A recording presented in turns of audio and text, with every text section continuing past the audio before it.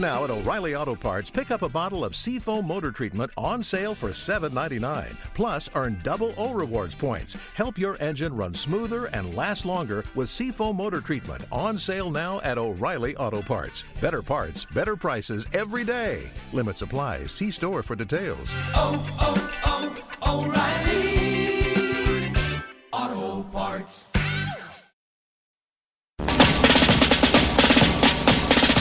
Miami has the Dolphins, the greatest football team. We take the ball from goal to goal like no one's ever seen. We're in the air, we're on the ground, we're always in control.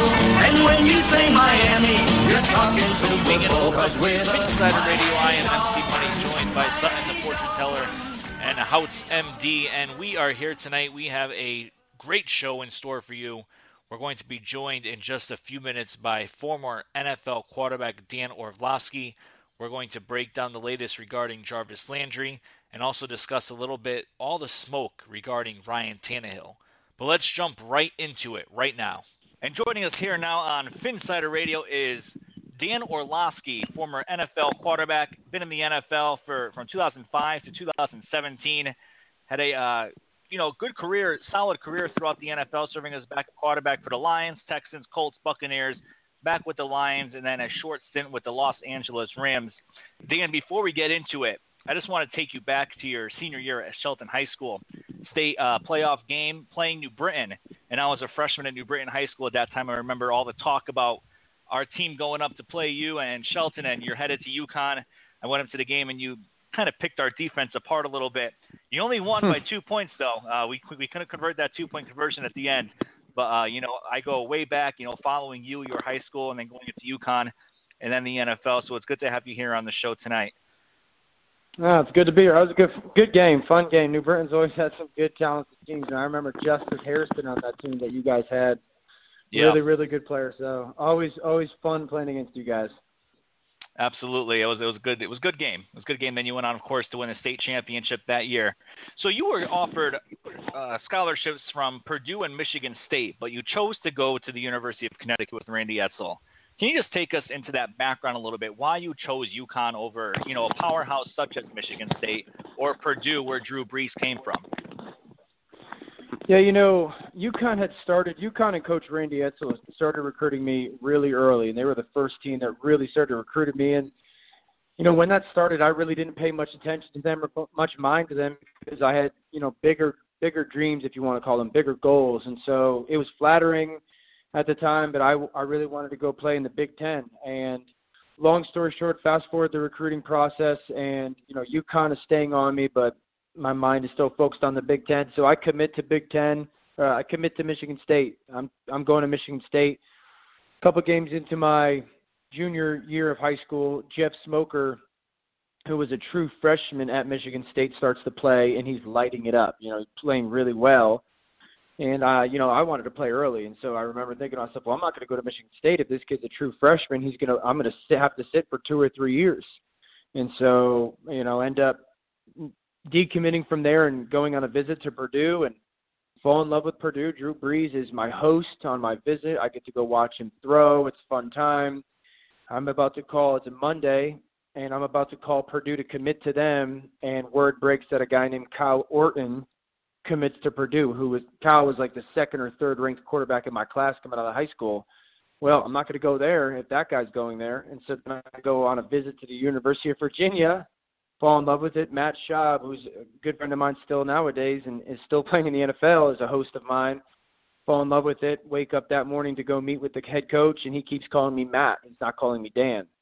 So land from my airplane, and I call my dad, and I go, Dad, I'm going to commit to UConn. And my dad hangs up the phone on me. And long story short, yeah, I got home. I got home. I called Coach Edsall. Hey, Coach, I'm going to commit. It's all great. My dad didn't talk to me for weeks because he thought I was selling myself short. But really, I think there was a part of me who always wanted to go to UConn because of, the challenge to try and go do something that everyone thought was really impossible, to go be the first, to go be the big fish in the small pond. And, it turned out to be one of the best decisions I ever made and kind of truly impacted who I am and the player I was. During your time at UConn, Dan, you threw for 10,706 yards, 84 touchdowns, leading UConn to a 17-7 record in your final two seasons, a berth in the Motor City Bowl in 2004, and then, of course, that led you to being drafted by the Detroit Lions in the 5th round in the 2005 draft. You've had a good career, a long career by NFL standards. You've been a backup throughout your NFL career, never really got that chance to be the full-time starter per se. Can you just take us through a little bit of what a backup quarterback's job is and how important they are to a team? This year in the NFL, we saw tons of backups take the reins and lead their teams to success. Case Keenum, Nick Foles, for example. A lot of people sometimes overlook the backup quarterback position. Just kind of take us a little bit into what their role actually is throughout the week and on game day as well. Yeah, I think the role, sometimes changes with the team that you're in, and some backups need to be more ready to play than others. Some backups need to be more impactful to their starter than others. Some backup needs to be a little bit more of a coach than others. So it really depends on, the fit and the room and the team you're on. For me, early on in my career, it was a learning experience. I was learning. As the backup, I just wanted to learn. And you go to practice every day with the mindset of, I've got to go and treat this like a game, and I've got to go get better, and I've got to study to prepare to play. And so you're truly just focused on, as a young kid, just preparing to play because, that's where you are, because that opportunity at some point is going to present itself and you want to be ready. And then as my career goes on and I get a little older, and when you're young, you're focused on trying to become a starter. You want to have the chance to start in the NFL. That's the dream. That's why you work. And then as I got a little bit older, it's not you get complacent, but you have to get content and understanding of your role. And your role as the backup, you morph and you realize, okay, well, there's 53 guys on this team. And I'm here, yes, to be ready and to go play at any time. But if I don't play, I'm wasting my roster spot. And this team is wasting my roster spot. And eventually, I'm going to get weeded out for that. And so you have to find other ways to impact your football team. And so how much can you truly help the starter get ready? By game preparation, by film preparation, by knowledge of the defense or the defensive coordinator, the nickelback. How much can you truly help him? And then as I get older, you settle into your role and you have to be comfortable in your role. And, I think one of the greatest strengths for backups is for their starter to respect them and to know that backup has his back. And then, like I said, it continues to grow. How much can you help the number 3 receiver on your team? Can you help the nickelback on your team know the other quarterback a little bit more as you accrue all this knowledge throughout your career? So, but at the same time, be ready to play, because at the end of the day, that's the most paramount thing in the eyes of a general manager or head coach is if this guy needs to play, can we win? So you have to be great at managing a bunch of different things and juggling a bunch of different things and impacting other than just game days.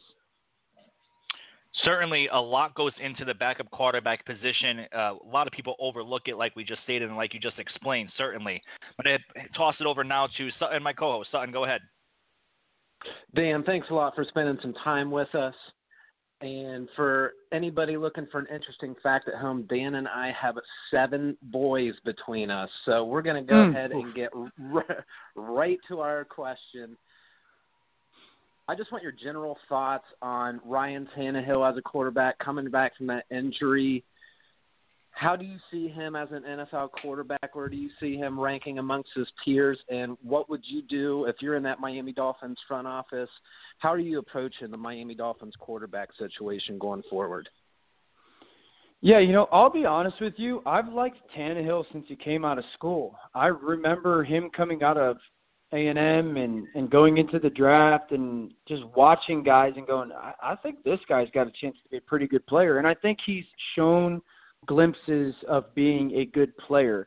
And so, I still think of him in those regards. If still, where would I rank him? It's the rankings are sometimes, tricky because, I think there's, 3 or 4 guys that are, kinds of the kings of the castle. And then the rest of the guys, there's a top 10 or top 12, but that top 10 or 12 fluctuates a little bit because of who's around those guys, talent at the skill positions, their offensive lines, their play callers. You can go from the 6th, 7th, 8th best quarterback in the league to the 13th or 14th in 1 year. It just depends on, who's around you talent-wise. So that's just part of it. So, I think he's in the top, top 2/3 of starting quarterbacks in the NFL, probably closer to the, top half. And so, I think that Miami's in a good place for him with him as long as, he can come back and be healthy. I know that's a big if, but if he can come back from that knee injury and be healthy, he's proven to play well at times. If I'm them, I would do everything I can to keep a guy like Jarvis Landry because he makes your football team better. And I don't necessarily know all the inner workings of why there's interest in getting rid of him or trading him. But I definitely think that investment in the quarterback position for them is an important thing moving forward because as a general manager, you not only need to, have a short-term vision of how can I get my team better and how can I help Ryan Tannehill, but also how can I be better in 5 years. And so Matt Moore is probably going to move on, although he's done a good job there. So is there a guy that I truly like? And my thing is this, teams always go, we like this guy, but it's too early for us to pick him. I never understood that thinking because if he makes your football team better now and he makes your football team better in 5 years, you take him. And so if there's a guy that they like in the second round, it's worth your investment because Tannehill is he's still a gray area with health and performance. And so, I would imagine, I know Adam Gase. Adam Gase was a coach of mine, so I know how important the quarterback position is to him. I would imagine that they're going to go and invest something earlier than I know they've taken, a guy in the 7th round here recently, in the last draft or two. I would imagine that they'll invest something in the quarterback position a little bit sooner than that.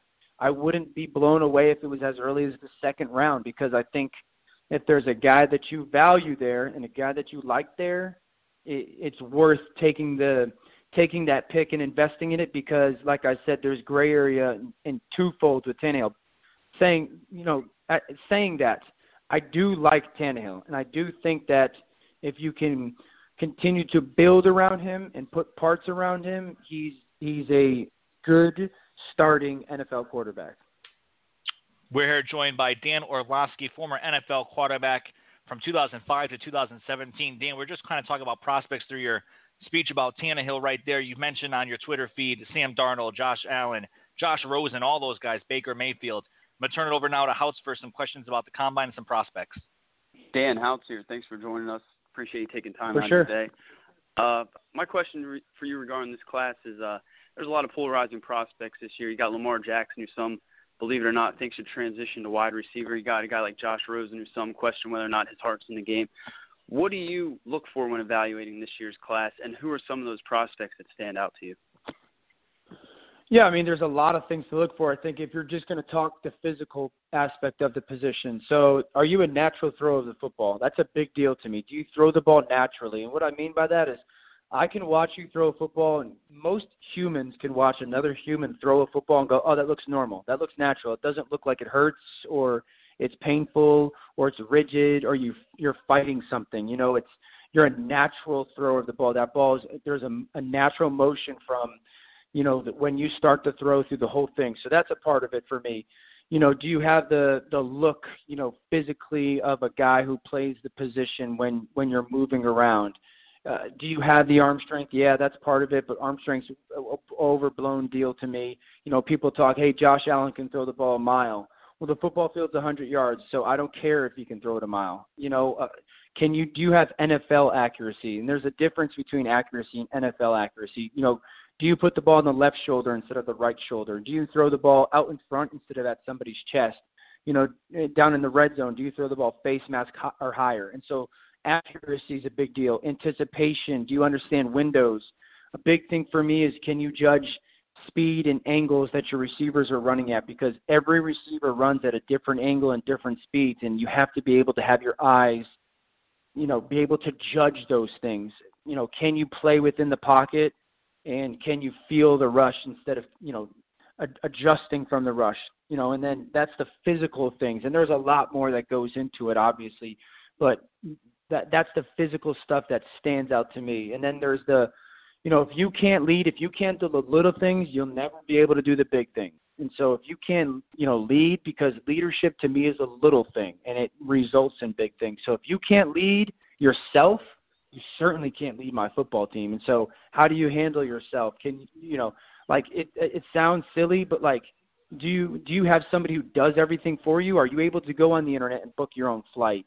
Can you handle making dinner reservations? And again, that sounds silly, but if you can't lead yourself, you can't lead my football team. And so, I'm paying you a ton of money to go be the NFL is they're the Forbes 32 instead of the Forbes 500. They're the Forbes 32, the Fortune 500 or the Fortune 32. And so I need a CEO. I need a guy who is going to make everybody better and take me on the right track. And that's the business way of putting it. And so I need a guy who can run his own life before I can trust him to lead my football team. So that's a big deal to me, is the leadership aspect of it, the competitiveness aspect of it.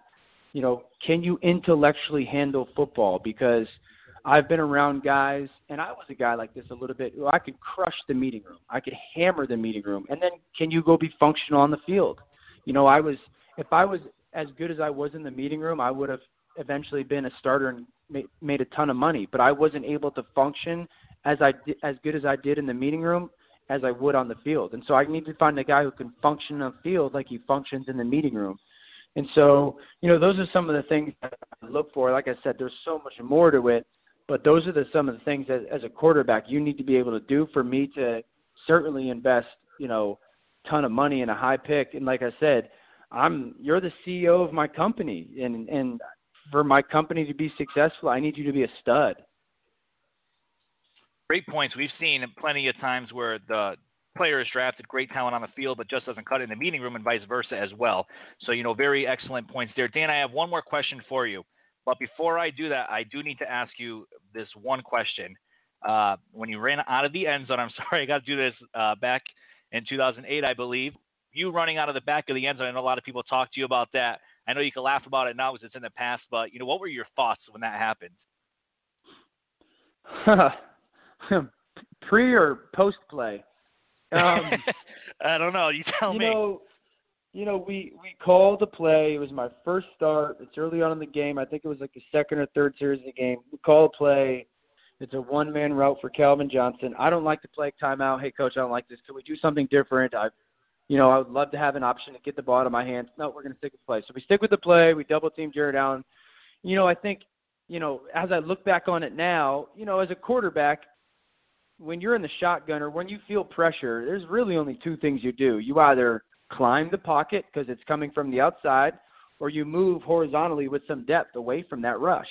Well, I moved horizontally away from the rush with some depth, and I had never really been in the shotgun, hadn't taken a snap 5 yards in the end zone. And, before I know it, I'm obviously out of the end zone, and it was just one of those things where I had never even thought about, okay, I had been in so many meetings where a coach would take a punter and go, okay, when we're backed up and we have to punt, you're going to walk to the back of the end line, take one giant step forward and catch the punt, the snap, and punt it, and know that you cannot take a step back. You cannot. And so I had never been through that experience of, okay, if I catch this snap, I got to be a little bit more aware that I can't get back as far as I usually do from the rush. And so, play happens, and I just remember getting to the sidelines and, obviously me thinking to myself, man, that was stupid, and I have no idea how that happened. And just I remember Roy Williams, the receiver, and Calvin looking at me and just laughing at me, trying to hold their laughter, but laughing at me. And, I had a guy, Jared DeVries, a veteran of ours, a defensive lineman, really, really good dude, kind of just put his arm around me. He was like, hey, man, don't sweat it. Just keep playing. And that was impactful for me because as a young kid, I was just like, whoa. And, for him to be that veteran presence to tell me to keep going. We almost won that game, obviously. And I laugh about it now because it's a stupid play, and I can laugh about it. It helps that I played for almost a decade later, but it was stupid. It's funny. It's a blooper, no doubt. All right, Dan, one more question for you. And again, thank you for joining us, spending so much time with us. In your thoughts, who is the best quarterback coming into this year's draft? I think Sam Darnold. I like Rosen. I do. I think Rosen's the most NFL accurate guy, and there's a lot of parts of his game that I love. But I say Sam Darnold, and this is my reason. Sam Darnold has got this magical sloppiness to him, is what I call it. And what I mean by that is, he's a morphing of Ben Roethlisberger and Tony Romo to me, where everything Sam Darnold does is sloppy. Whether it's good or bad, it's sloppy, and sometimes it is flat out magical. And I don't think that's something that you can coach. I don't care how much you drill it.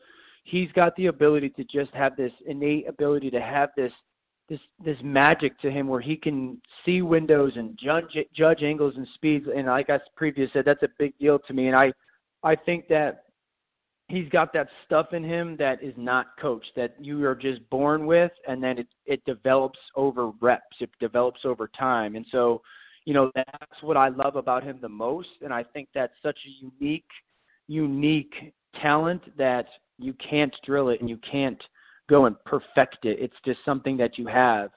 And so I think it's super important that he goes to a place that does have a really good quarterback coach that can take some of that sloppiness that, like I said, does result in bad, and just refine it. Because the more you can refine it, because you want him to be him, you want that magical sloppiness, because it truly what I think makes him potentially really good to great. But you want to refine it so you minimize that bad that does happen because of it. I like Darnold the best, but like I said, I think Josh Rosen's game is custom made for the NFL. And Sam Darnold rumored to be going to the Cleveland Browns at number 1. Dan Orlovsky, thank you for joining us here on Phinsider Radio. I appreciate you taking time out of your busy schedule to talk to us here. No, I appreciate you guys having me. All right, man. Take care. Appreciate it. Take care. All right, a lot to unpack there from Dan's interview. If you want to follow Dan on Twitter, at Dan Orlovsky7, ORLOVSKY7. Tons of information on his Twitter page and tons of information in that interview. Houts and your initial thoughts. We'll start with you, Houts. Yeah, man, to hear him talk about what he sees in quarterbacks and kind of what it takes to be one of the elite players or starters in this NFL, that was just awesome to hear. I love the term magical sloppiness. That's one we'll have to remember for a future podcast. Yeah. It makes sense. If you look at Sam Darnold, right, and you just look at him play, look at him stand on the sideline, his whole makeup, it's like sloppy, right? But he gets the job done. I thought there were two other really interesting things that stood out to me. He said that we should keep Jarvis Landry. I thought that was interesting coming from a quarterback perspective, that you just don't want to lose weapons no matter how you get them. You want to keep them as long as you can. And kind of along the same lines when he was talking about Tannehill's ranking, when he's talking about, there's the 3 or 4 top dogs and then everybody else, it's really dependent on the team around them. So he seems to like Tannehill, but also acknowledges that it's really important to have a good team around them. It's a crazy concept, isn't it? Well, we talk about it all the time, right? And it is true, but then, I don't know, we're going to have another episode on Ryan Tannehill and the quarterbacks because there's so much smoke on it. We're not going to do that tonight. We're already 25 minutes in or so. So we're going to do that. But you're right. I mean, it is all about the team. People look at Josh Allen and Josh Rosen, and they look at their stats and everything else, and they say, well, they didn't get the job done. But then they're blaming everyone else around them. And then you got other people saying, well, if the quarterback is so good, he should make everyone else around them better. And you always had that debate right there going in between two. But, yeah, we're going to have a whole other show on that. We're going to bring out some guests. Quarterback gurus. Maybe we'll get Dan back on again and have an exclusive quarterback chat about Ryan Tannehill. So we will get back to, unpacking Ryan Tannehill, Baker Mayfield, who the Dolphins have a lot of interest in. Of course, we got the question from Dan about running out of the end zone. Took it like a champ. Surprised he didn't hang up on me at that point. Thought I was just waiting for that click on a line there. But let's go back to what he was talking about in terms of, the backup quarterback position. Because Adam Gase at his combine press conference said on Wednesday, he said that if they can have 2 quarterbacks who can be ready to go, that would be their ideal preference. And like I just mentioned, we've heard a ton of smoke around Baker Mayfield. We've heard some smoke around Josh Rosen. We've heard smoke around the Dolphins being interested in Teddy Bridgewater. So for me, I think the Dolphins are definitely looking to get that backup quarterback. And Orlovsky was a backup quarterback throughout his entire NFL career. never was a starter full-time for more than a few games. So when you look at the current options that are out there, one, the Dolphins can draft a quarterback in the first 2 days and be that number 2 guy behind Tannehill.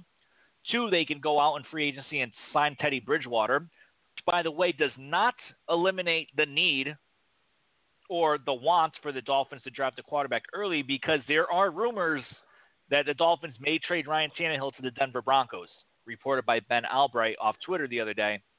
Said that there may be a scenario where the Dolphins trade Tannehill to the Broncos and move up to number 5 to draft Baker Mayfield. Or the Dolphins can just sign a veteran free agent, and there aren't many out there besides Bridgewater who can be Tannehill's guy. Like Dan said, Matt Moore is moving on. So for you, what would you like to see the Dolphins do for their backup quarterback position, knowing the importance of it after hearing the explanation from Dan? Yeah, I think we saw last year the importance of what a backup quarterback is. Teddy Bridgewater sounds awesome, but I'm not really sure how much money he's going to be asking for on the open market. And, again, there's some injury concerns there, which run in line with what Tannehill's been through. For me, I still want to draft a quarterback. I hope that this team can fix their obvious needs in free agency. I know they don't have much money, but ultimately for me, I hope whether it's at 11 or they move up, they get a guy like we've both said throughout this entire process, Baker Mayfield. He's probably my number one want this entire offseason. If Miami could somehow come away with Baker Mayfield, I'd be ecstatic. And then after that, it'd be Lamar Jackson. I hear the Josh Rosen. I know he's the most NFL ready. I heard about that Tannehill rumor. That's still up in the air. For me, though, I want that young rookie quarterback that, maybe not this year or even next, but once Tannehill moves on and the Dolphins move forward, he's the guy, and you never know. Maybe we get that big King's ransom like the Chiefs did with Alex Smith. So there's always different scenarios, but for me, I'd like to see this team draft a quarterback at 11 or trade up if they have to. So, and how about you? What is your approach to this? Well, when you're thinking about what Dan was saying about backup quarterbacks, and something that I didn't really consider before talking to him tonight was backup quarterbacks have to play a different role depending on what team they're on. So when you look at the Dolphins, what kind of backup quarterback would we be in the market for? And frankly, it looks like the market for us is the young guy. We don't need the coach backup quarterback to come in and mentor a younger guy. So we don't need that kind of person. We don't need a rah-rah motivational guy to come in either. I think Ryan Tannehill is going to be stoic no matter who is around him. So Tannehill is going to be Tannehill. So I really think, and something that Houts has pointed out on Twitter, is bringing a young guy is going to come in and hopefully bring out the best in Ryan Tannehill from a competition standpoint. So you can look at bringing in a young backup quarterback to be the best solution for the Miami Dolphins. The only thing that gives me hesitation is I think there's just so many holes elsewhere. I think the Dolphins are capitalizing on the fact that quarterback is such a desperate need for a lot of teams that they're kind of creating they're going with the flow in terms of a smoke screen. Yeah, it's kind of natural to think that we might go for a quarterback, and so be it. And if we go quarterback, we're doing our due diligence. But on the flip side, if we're not thinking about doing quarterback in the first round, we're going a different position, we're still going to go with that quarterback talk to generate possible trade partners to get up to 11 and maybe snag someone like Sam Darnold or Rosen. Maybe they start to slip for whatever reason. Maybe someone is enamored with Lamar Jackson and wants to take them at 11. It creates natural trade partners by going with the quarterback talk. So I don't think we're going to be able to figure out what the Dolphins' true intentions are until we get closer to draft day. And you guys know, and everyone who follows me on Twitter knows that I am a huge fan of Baker Mayfield. If the Dolphins can draft him, stay with Tannehill for 1 year, trade him after this year, or cut him, then I think that's the best direction the Dolphins can go in. Now, if the Dolphins decide to go for someone else, such as Josh Rosen or Josh Allen, I'm not a huge fan of Josh Allen. I don't think he played against great competition in his conference, so I'd be a little wary of that, although you can say the same thing about Carson Wentz, where he played. But, Josh Rosen would do it for me. Baker Mayfield would do it for me. I'm wary of Sam Darnold, even though Dan just said that he thinks he's one of the best quarterbacks, if not the best quarterback in the draft. He just doesn't do it for me. Lamar Jackson is another guy who would do it for me. So for me, I'm looking at Baker Mayfield, Josh Rosen, and Lamar Jackson in that order. If they go out and sign Teddy Bridgewater, I'd be okay with that only if they then turn around and trade Tannehill in the draft to move up to draft one of those other guys. For me, if you're going to sign Teddy Bridgewater, it's a little risky to have two guys with knee injuries on that roster. And I just think that, Baker Mayfield, Josh Rosen, Lamar Jackson can be one of those guys who becomes elite and leads a team deep into the playoffs and possibly a Super Bowl. It's a lot. It's a lot. And next week we will have our free agent preview as the new league year begins on March 14th. We'll talk about possible free agents for Miami, where they might be headed. One player we don't know for sure about right now is Jarvis Landry, and that's how we're going to wrap up the show this week here on Phinsider Radio. Not a whole lot going on in the lands of the Dolphins world, but the Doc has been dominated around quarterbacks and Jarvis Landry. And the Dolphins and Landry's agent met at the Combine on Wednesday evening. Josina Anderson of ESPN saying the meeting went extremely well. No one knows what that means. What we do know is that the Dolphins probably are not going to have Landry long term. They may have him this season, but after this season, he's probably gone, if not before. Houts, I know you're a huge fan of Jarvis Landry. Sutton, I know you like Jarvis Landry. I like Jarvis Landry. I'm at the point, though, where for me, if the Dolphins do take him back, I'd be thrilled. If not, I'd be a little upset, but I would get over it and trust the Dolphins, even though they've given us no reason to trust them over the past few years. I guess I'm just a blind fan sometimes. So for you, Houts, since you're one of the biggest Jarvis Landry fans out there, your whole take on this situation right now, we know the money he's asking for. Are you okay paying that? Yeah, that's where it gets dicey for me. I mean, I love Jarvis Landry, like you said. I think it's going to be hard to get that same kind of production out of any receiver, whether it be draft or free agency. But what is he exactly asking? Is it the 14.5? Is it even more than that? I know he's making 16 if he signs a franchise tag. That to me is the biggest difference. I mean, somewhere in that 13 to 14 million, 14.5. I mean, that's something that you got to kind of expect at this point. That's what he's worth. He's got that Devontae Adams price tag or starting point. I mean, 14.5. That might be where I end as far as the trade or what might happen with him. I mean, if you're going to trade Jarvis Landry to move up in the draft, like some speculate, I mean, in my opinion, that might be best case scenario. I don't know that you're going to get better than a second round pick. And if you're telling me you're going to get Jarvis Landry and the number 11 pick and move up to say 4 or 5 and get a guy like you said, Baker Mayfield or Josh Rosen or one of those guys, I guess as much as I love Jarvis Landry, I'd be okay with that, and I'd hate to see him go. But if you're telling me you're going to be able to trade Jarvis Landry and move up to get a guy that we both covet as far as Baker Mayfield, at the end of the day, I'll be happy and root for Jarvis Landry wherever he ends up. So, and how about you? How do you think this is all going to shake out? What are your thoughts on it? Well, and it gets tricky, too, because he hasn't signed his tender yet, so we don't know, he still has some leverage in the sense he could control which teams he would be open to being traded to. So it just adds a whole nother layer of complexity to the situation. Another layer to consider is if another team does go after him and we go the compensatory route, it would be a late third-round draft pick. So if they're offered a regular, quote-unquote, regular third-round draft pick, because keep in mind compensatory picks can be traded now, it's still possibly looking at 15 to 20 picks earlier depending on the team. So it's not out of the question that we would accept a third-round trade value in return for Jarvis Landry. It's really hard to determine what his market is because teams would look at the slot receiver in much different terms depending on the scheme that they're trying to run. We'll see how this shakes out with Landry. A lot of people are not optimistic. There are many people lining up. So for me, what's confusing is you see all these players coming out from different teams wanting Jarvis on their team.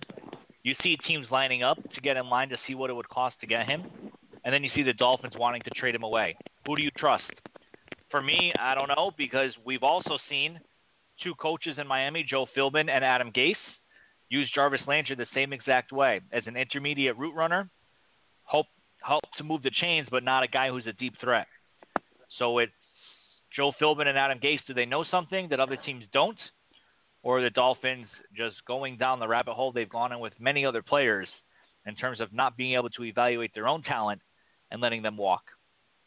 We'll see. Time will tell when Jarvis is on a different team and he's either thriving or cut after 2-3 years when his guaranteed money runs out.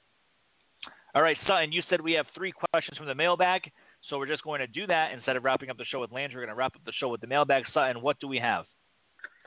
I'm going to throw this question to Houts.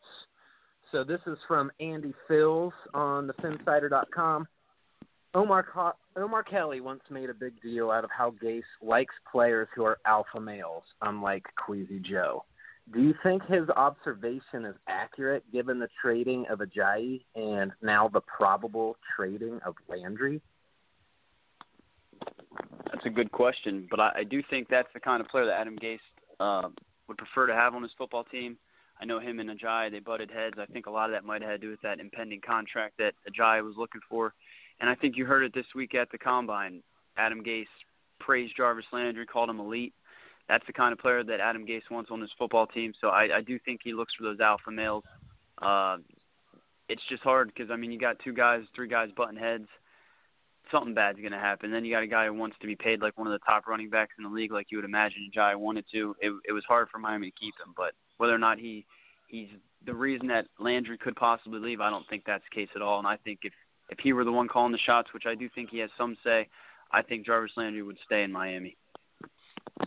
All right, what else do we got? All right, we got a question from Alpha. I'll take this one. This is a quick one, and then I'll throw the next question to you, MC Money. So Alpha asks, there's a high probability that we move down. Who do you see as possible trade partners?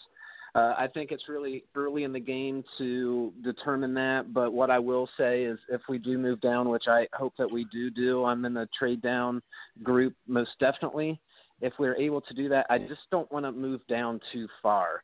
And I'm reflecting back to the year that we traded down for Jared Odrick. We went from, I believe, 12 to 28, and we bypassed several good players along the way. So I don't want to trade down too far if we can. If we can trade somewhere in the mid-teens, that would be ideal.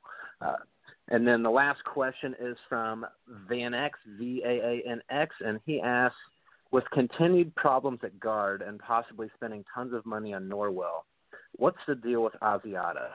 Wasn't he supposedly a steal round 5 and expected to contribute last season? It's a little frustrating with Asiata because he couldn't, even with all the injuries on the offensive line and the underperforming on the offensive line, he did not get a chance to start any games. But then again, the Dolphins repetitively said throughout the entire season that they want this year to be a redshirt year for Asiata. They were dead set on that. Clyde Christensen said it many times during his weekly press conferences. Adam Gase said it quite a few times. So was it a matter of the Dolphins just really sticking to their guns and making sure that it was a redshirt year for Asiata all the way through? Or is there something more to it? Rumors were flying that he needed to build some strength in his upper body and refine his technique. One thing for sure is he'll probably get his chance in training camp to get a crack at the starting job. And if he doesn't get it, or if he doesn't show enough where he can be a 6th guy on that offensive line, I would say he's probably cut. He was a violent player in college. There's no reason to think that he can't translate that to the NFL. It's just something's holding him back, whether it's technique or his upper body strength. Dolphins bringing in, again, a new offensive line coach, Jeremiah Washburn, who's not so new because he was with Adam Gase his first year in Miami, but he's never coached Asiata. So we'll see, with the revolving door at offensive line last year with Chris Forrester getting fired or resigning, and then they brought in the Dave DeGilmo for a little bit halfway through the season. So we'll see once he gets some consistency. Probably has to learn some new techniques, but we'll see how that shakes out this year. All right, any last thoughts, Sutton and Houts, before we head off the air for this week? Nope, I'm good. Now with the combine around the corner, we'll be able to, sink our fangs into some actual data here. It's gonna be good. Yep, we got it coming up. We will have next week on Phinsider Radio a full free agency preview. Again, the NFL new league year opens up March 14th. That is a Wednesday at 4:00 p.m. Eastern Standard Time. Our podcast next week will be the last one before free agency hits. we will have a full free agency preview for you, what the Dolphins might do. Hopefully we'll get some more information on Jarvis Landry, and I guarantee we'll get a lot more smoke around the quarterback position. For Sutton, the fortune teller, and Houts MD, I am MC Money. Thank you all. Thanks for Phinsider Radio. We'll talk to you next time. We take the ball from goal to goal like no one's ever seen. We're in the air, we're on the ground, we're always in control. And when you say Miami, you're talking Super Bowl, 'cause we're the Miami Dolphins. Miami Dolphins. Miami Dolphins #1. Yes, we're the Miami Dolphins. Miami Dolphins. Miami Dolphins #1.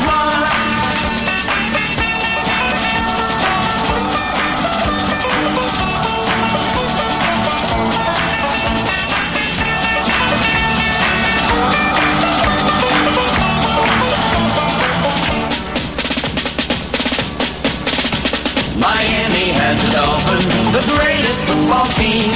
We take the ball from goal to goal like no one's ever seen. We're in the air, we're on the ground, we're always in control. And when you say Miami, you're talking Super Bowl, 'cause we're the Miami Dolphins. Miami Dolphins. Miami Dolphins #1. Yes, we're the Miami Dolphins. Miami Dolphins. Miami Dolphins #1. Miami Dolphins, Miami Dolphins, Miami Dolphins #1. Yes, we're the Miami Dolphins, Miami Dolphins, Miami Dolphins #1. Yes, we're the Miami Dolphins, Miami Dolphins, Miami Dolphins #1. Yes, we're the Miami Dolphins, Miami Dolphins, Miami Dolphins. Amazon has everything for back to school. Zebra lunchbox? Check. Cool Adidas gear like t-shirts, shoes, and backpacks? Check. Triceratops folders and pencils? Check. Laser Cat t-shirts? Check.